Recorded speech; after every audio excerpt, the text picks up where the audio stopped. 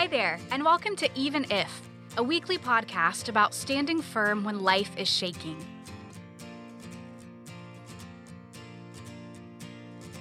I'm your host, Kelly Strife. Strife rhymes with wife.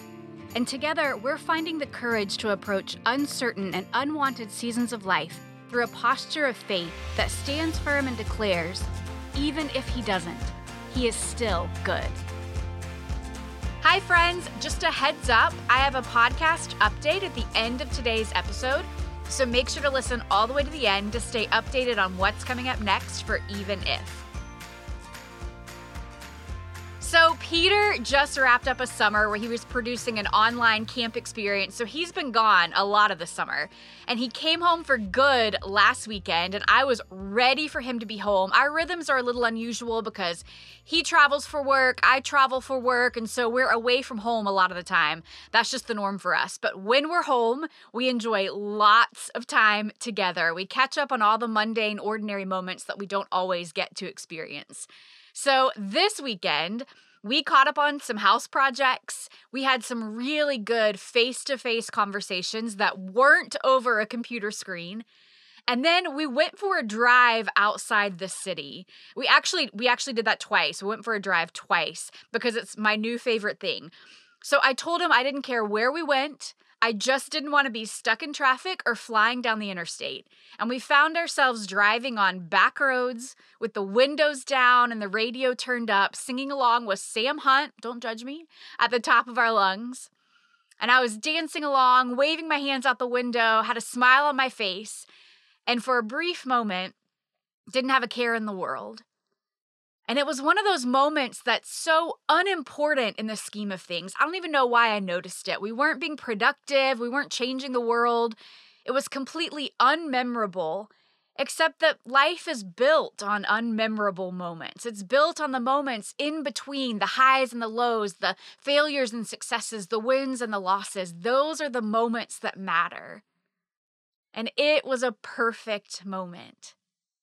And I registered that thought for about half a second, and then somewhere mid-lyric, I stopped and I thought, how is it possible that I'm singing right now?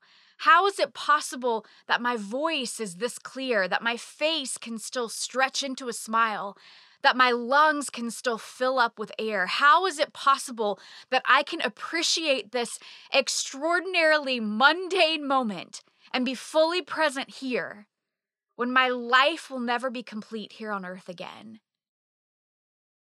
And in a matter of a few seconds, I went from experiencing the moment to noticing the moment, to bewilderment about the moment, and then finally to an overwhelming sense of guilt that I was living this moment. Grief is a sneaky beast, and when your smile finally manages to return, and it will, but it often brings guilt with it. If you've walked through deep grief, you've probably experienced this. The first time you catch yourself laughing after a loss. The first time you realize you didn't think about that person for a few moments at a time. The first time you look at a calendar and realize an anniversary or important date passed without you noticing. There's a wave of guilt that follows those moments. Like the laughter somehow means the pain is gone, or the loss is forgotten, or you've already moved on. At first, it feels like there won't ever be a moment where you're not sad for the rest of your life. And then it feels like maybe there shouldn't ever be a moment when you're not sad for the rest of your life. And then eventually you realize there will be moments of joy. There will be bursts of laughter. There will be hours or even days when you forget. And none of those things mean that you've moved on. None of those things mean that the pain is gone. None of those things mean that the hurt is over. It just means we've learned how to carry both. We can sing along with Sam Hunt with a clear voice and still get wobbly sometimes when we sing in church. We can drive with windows down in the sunshine one day and still have days we don't want to get out of bed.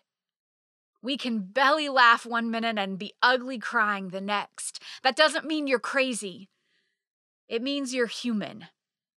And our bodies were made to do more than one thing, sometimes even at the same time. We were made to long for heaven while we live fully here on earth. We were made to pray bold prayers for more while still being grateful for what we have. And we were made to carry deep joy and hold heartbreaking pain. Somehow we can do both. These aren't contradictions. Ecclesiastes chapter 3 explicitly tells us that there's a time for every activity under the heavens. There's a time to weep and a time to laugh, a time to mourn and a time to dance. But grief often tells us that what we feel now is forever, or it should be at least. So when the guilt showed up this weekend and asked me how I could sing so loud, didn't I remember what I've lost? I thought about it for a minute, and I saw two choices.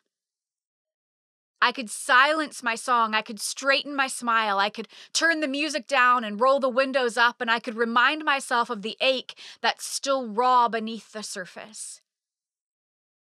Or I could honor that moment, grateful that it came, thankful for the spark of joy in my spirit, not because my circumstance changed, not because God finally said yes to some big, yet-to-be-answered prayers, but in an ordinary Sunday drive off the beaten path. We talk a lot about listening to our bodies and honoring waves of grief as they come, allowing ourselves to feel sad, to feel weary and angry and tired. We need to give ourselves permission for that.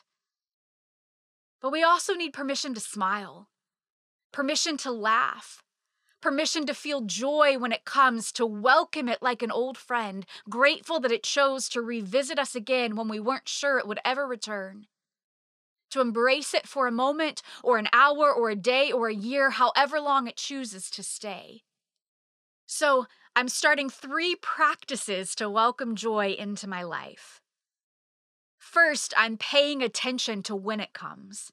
If it shows up on Sunday drives, I'm going to take more of those. If I feel it when I light candles with dinner, I'm buying a new set of matches to strike. If it's in walks outside or planting a garden or a handwritten letter from a friend, notice it. Pay attention to it and make space for that. Not because you should, not because it's a formula, but because we're following the trail, listening to our bodies, and creating an environment where joy is welcome and invited in.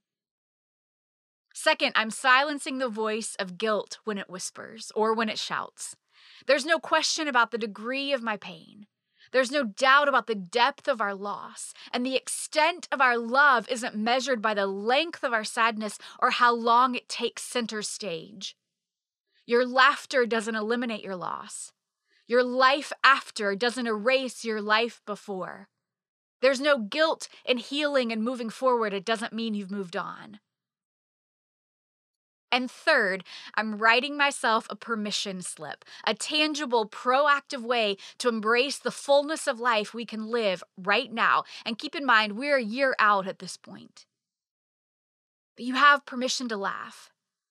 You have permission to sing at the top of your lungs. You have permission to forget for moments at a time. You have permission to love again, to open your heart to a new story, and to embrace joy when it comes. Write it out. Sign it, date it, and stash it somewhere safe. What would yours say? I have a sample you can grab on Instagram or at theevenifpodcast.com if you want to adapt mine, or write your own from scratch. I'd love to see yours if you share it. What would your permission slip say? Those are my 3 practices to welcome joy. What are yours? How are you making room for joy in your life, even here, even now? You have permission to grieve, but you also have permission to feel deep, abundant, overwhelming joy. Let's welcome it when it comes.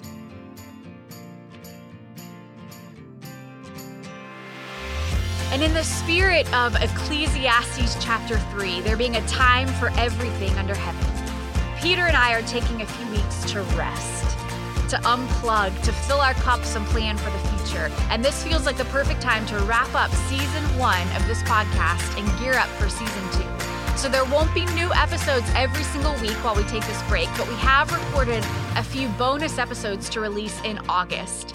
We had so many Q&A questions submitted that we turned it into multiple episodes and saved them for next month. So we're not completely disappearing. And then I'll be back with season 2 of the Even If podcast after Labor Day.